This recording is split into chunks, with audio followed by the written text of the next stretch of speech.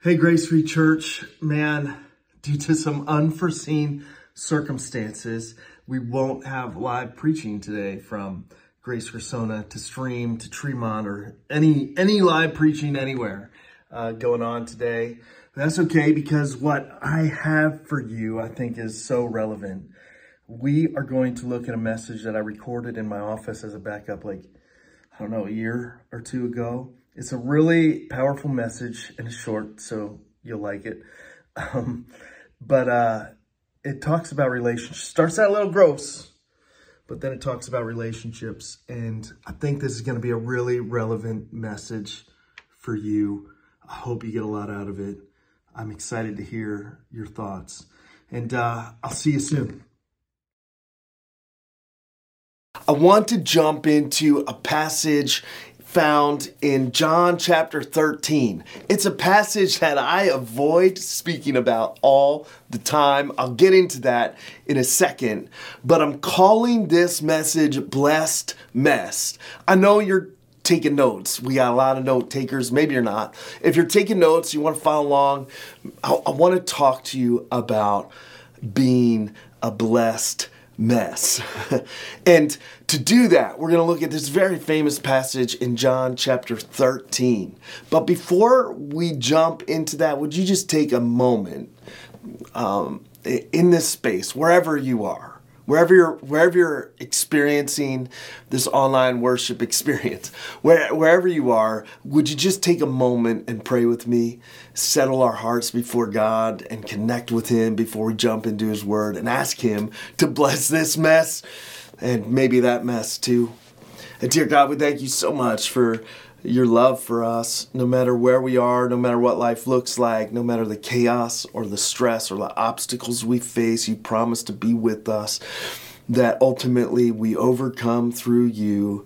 Not even death can steal our hope or our joy or separate us from the love you have for us. We're so thankful for that. We're so grateful. I know there's people watching this, their lives are just a mess of clutter. Their lives are a mess of busyness. Their lives are a mess of discouragement. And we pray and ask that you'd bless our messes and this time together this morning.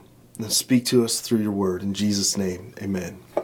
The passage I want to talk to you is the passage in the passage in John chapter 13. And if you have your devices, you can flip there. When I'm using my iPhone, I use the YouVersion Bible app. It's free and it's got tons of great devotionals. Or in that, if you don't know what a devotional is, just a small little writing or thoughts to help us focus on God.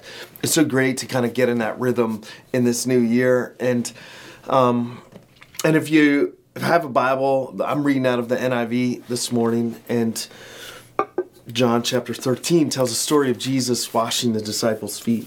This story happens shortly before he goes to the cross at what maybe you know of as the Last Supper. I just want to read it to you. If you are following along and you want to circle some words as we read through this together, that'd be great. It was just before the Passover festival, and Jesus knew that the hour had come for him to leave this world and go to the Father. Having loved his own who were in the world, he loved them to the end. I love that sentence. I mean, that's not what we're talking about necessarily this morning, but Jesus knew how to love. And if we're going to learn how to love, man, maybe we should stop trying to find the answers within ourselves or from other broken relationships with nice filters. And maybe we should start to find the answers and really how to love each other from Jesus. It says he loved them to the end. I love that. The evening meal was in progress, and the devil had already prompted Judas, the son of Simon Iscariot, to betray Jesus. Jesus knew that the Father had put all things under his power, and that he had come from God and was returning to God. So he got up from the meal, took off his outer clothing, and wrapped a towel around his waist. After that, he poured water into a basin and began to wash his disciples' feet, drying them with the towel that was wrapped around him. He came to Simon Peter, who said to him, "Lord, are you going to wash my feet?" And Jesus replied, "You do not realize now what I am doing, but later you will understand." "No," said Peter, "you shall never wash my feet." Jesus answered, "Unless I wash you, you have no part with me." That's some tough language there, calling Peter out. "Then, Lord," Simon Peter replied, "not just my feet, but my hands and my head as well." Jesus answered, "Those who have had a bath need only to wash their feet. Their whole body is clean, and you are clean, though not every one of you." For he knew who was going to betray him, and that was why he said not everyone was clean. When he had finished washing their feet, he put on his clothes and returned to his place. "Do you understand what I have done for you?" he asked them. "You call me teacher and Lord, and rightly so, for that is what I am.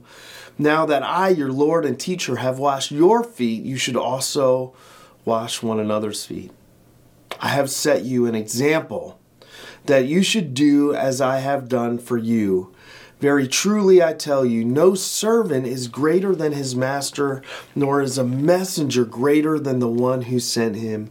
Now that you know these things, you will be blessed if you do them."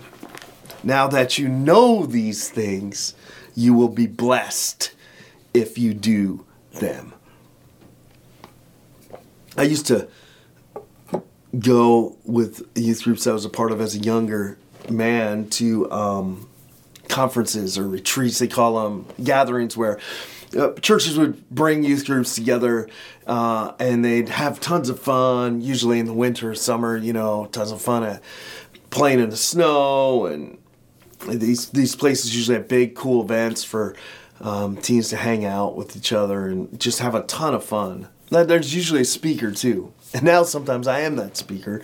The speaker comes in and the youth groups gather. They have worship services during these retreats, and they'll sing songs, and then the speaker usually speaks. I remember being at one as a junior high kid, right? And you went in, on the front of the room was a bowl like this, filled with water and a towel on it. And I thought, oh no. See, even as a junior higher, because I grew up, my dad was a preacher, I had been forced to go to church as a young man every Sunday. We had to go to Sunday morning church. We had to go to Sunday night church. We had to go to Sunday school before and after and in between. We had to do it all. So I knew when I walked into that retreat, as I looked up front, that this sitting up front meant only one thing in the church world. And that was this speaker. It wasn't my first rodeo. I knew what was going on. This speaker was going to talk about Jesus washing the disciples' feet. And this speaker, as gross as it would be, as messy as it would be, would eventually come to the spot where he took that bowl, passed it around, and had everybody that was there, all 50 or whatever, wash the person's feet next to them. Talk about disgusting. Man, feet are gross. I'm not a fan. I'm not a fan of someone's dirty feet, and I don't want to wash them. I was just I knew right away. I had to plan my escape. An aptly timed bathroom break right at the end that we just let linger for a while outside of the conference building and approved by our host or chaperone or youth pastor would be key to avoiding this whole mess. I successfully dodged it.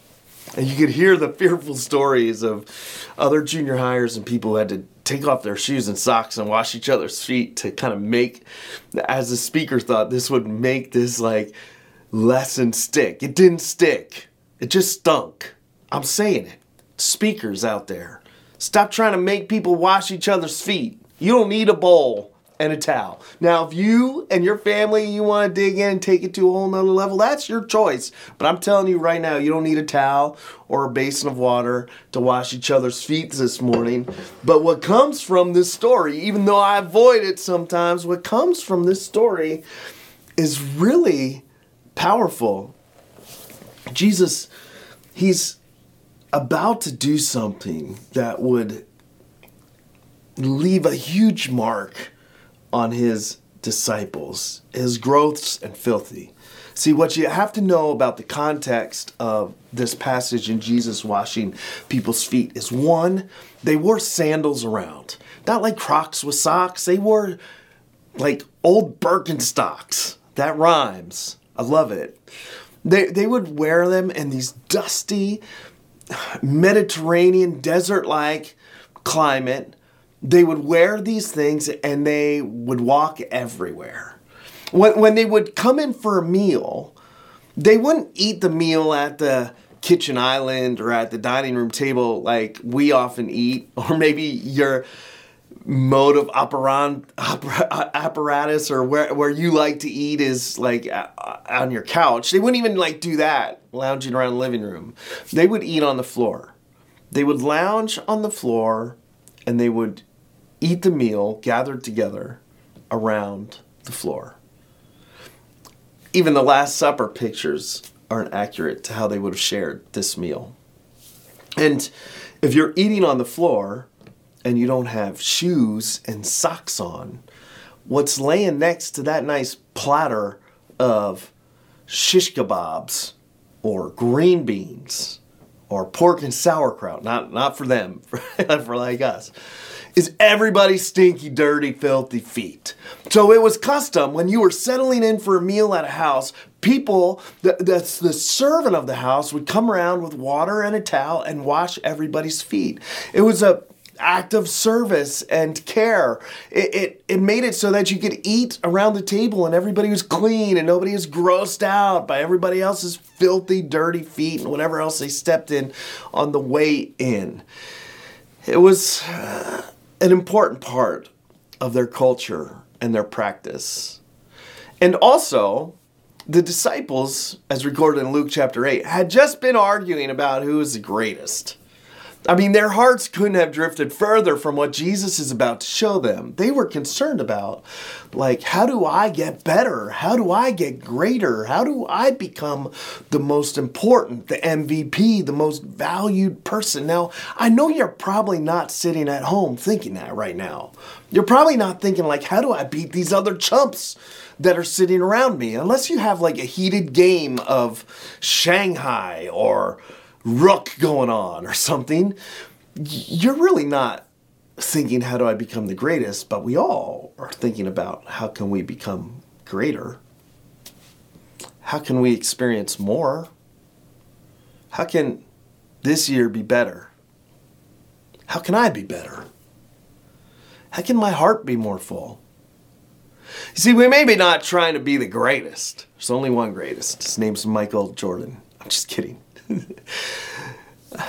But we all want to be better and bigger and more successful and happier.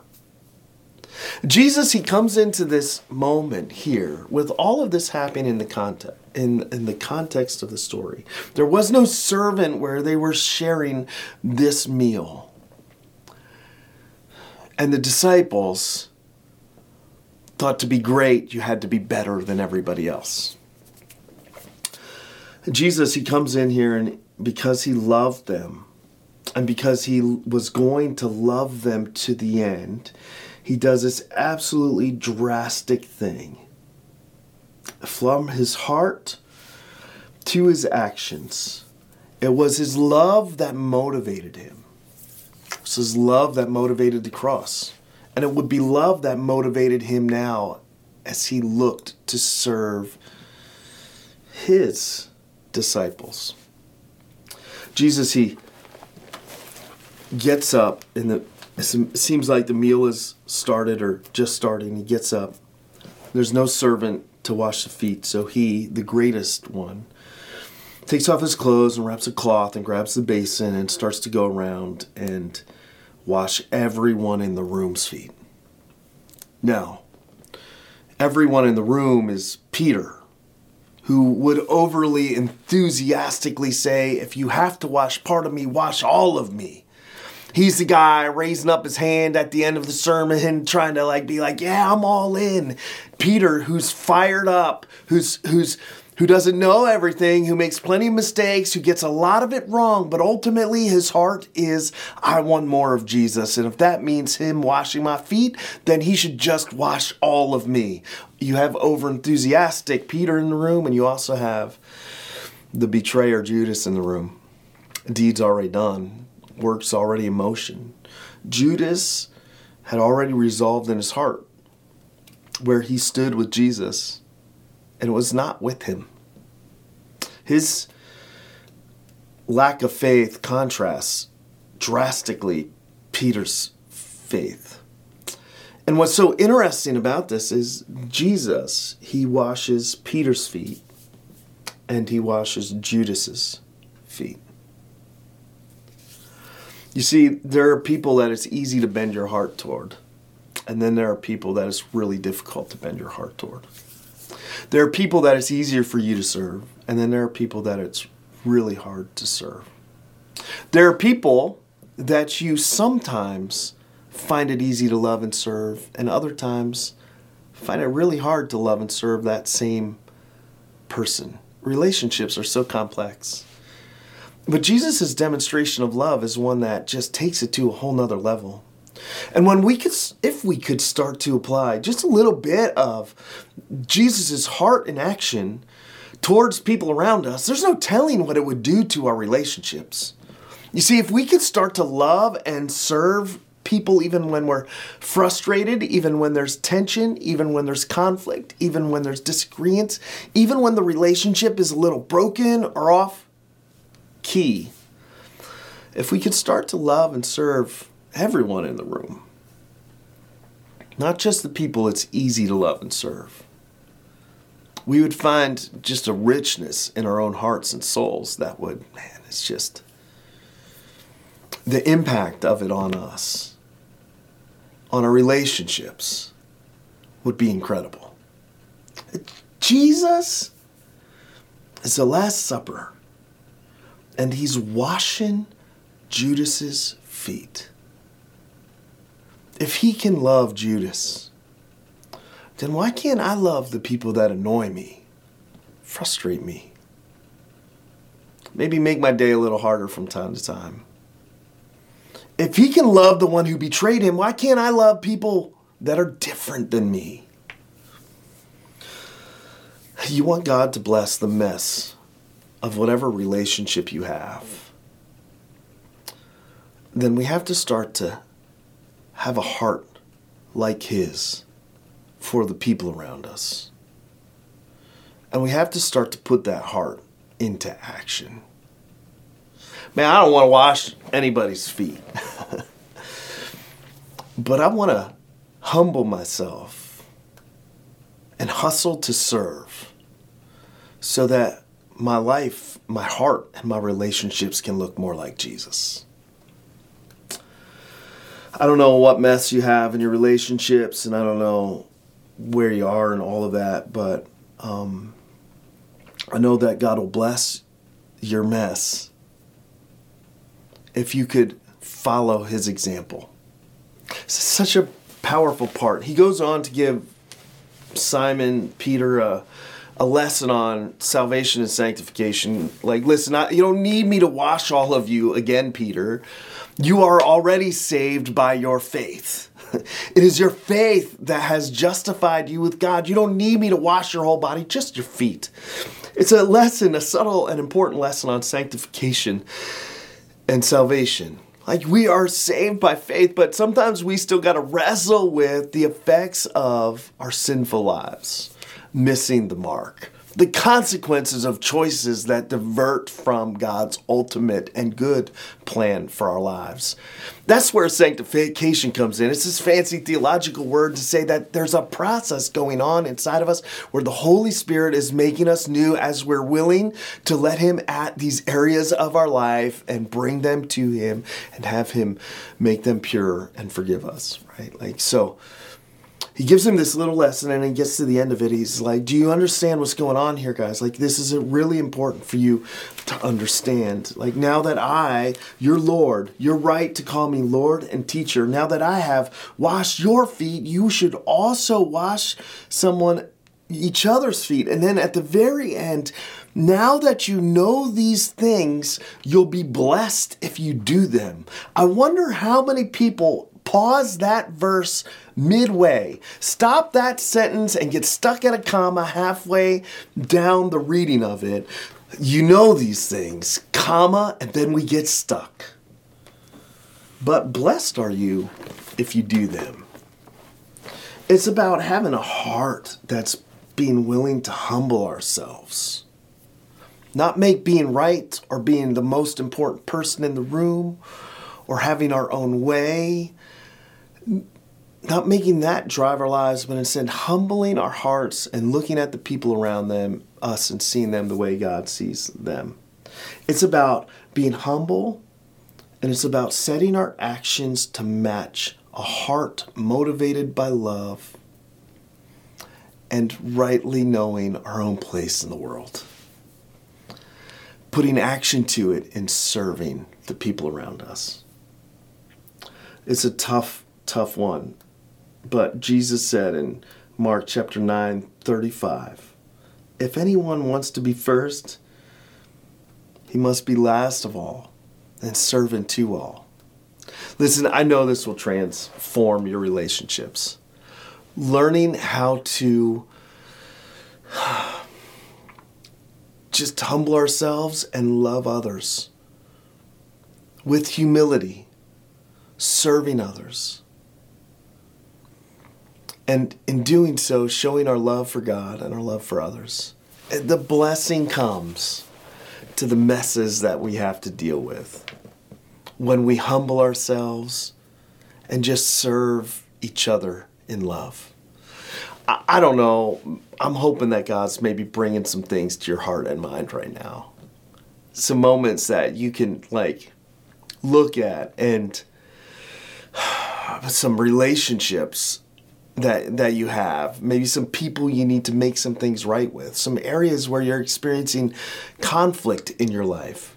I'm really hoping God's bringing some areas of your life to your mind right now, some places where you could use a little more humility, some places where the fix isn't in getting your own way or being proved right, where the fix is found in serving. And I hope that as you can connect the knowing to your action, your heart to your hands, I know that if you can connect those things, that you will experience the blessing in whatever mess you're dealing with right now. I hope that was an encouragement to you. I know that, man, I just want to look more like Jesus to you. I want my heart to look more like his. I want to be able to love more like he loves. And such an incredible passage that God has allowed us to look at and has shared with us in John chapter 13. Would you pray with me as we kind of wrap it up? Dear God, we thank you so much for your heart for us. And would you just bless our messes? Help us to be more like Jesus, to have humble hearts, to be willing to love and to serve everyone in the room, not just the people it's easy to love and serve. Would you help us to figuratively wash the feet of the people around us, just so we can love better? We know that when we connect, not just knowing about who you are and what you have for us in life, but when we connect that and live that faith out in action, we are always blessed. And we want your blessing. We need your encouragement and strength. We ask that you be with us this week. In Jesus' name, amen.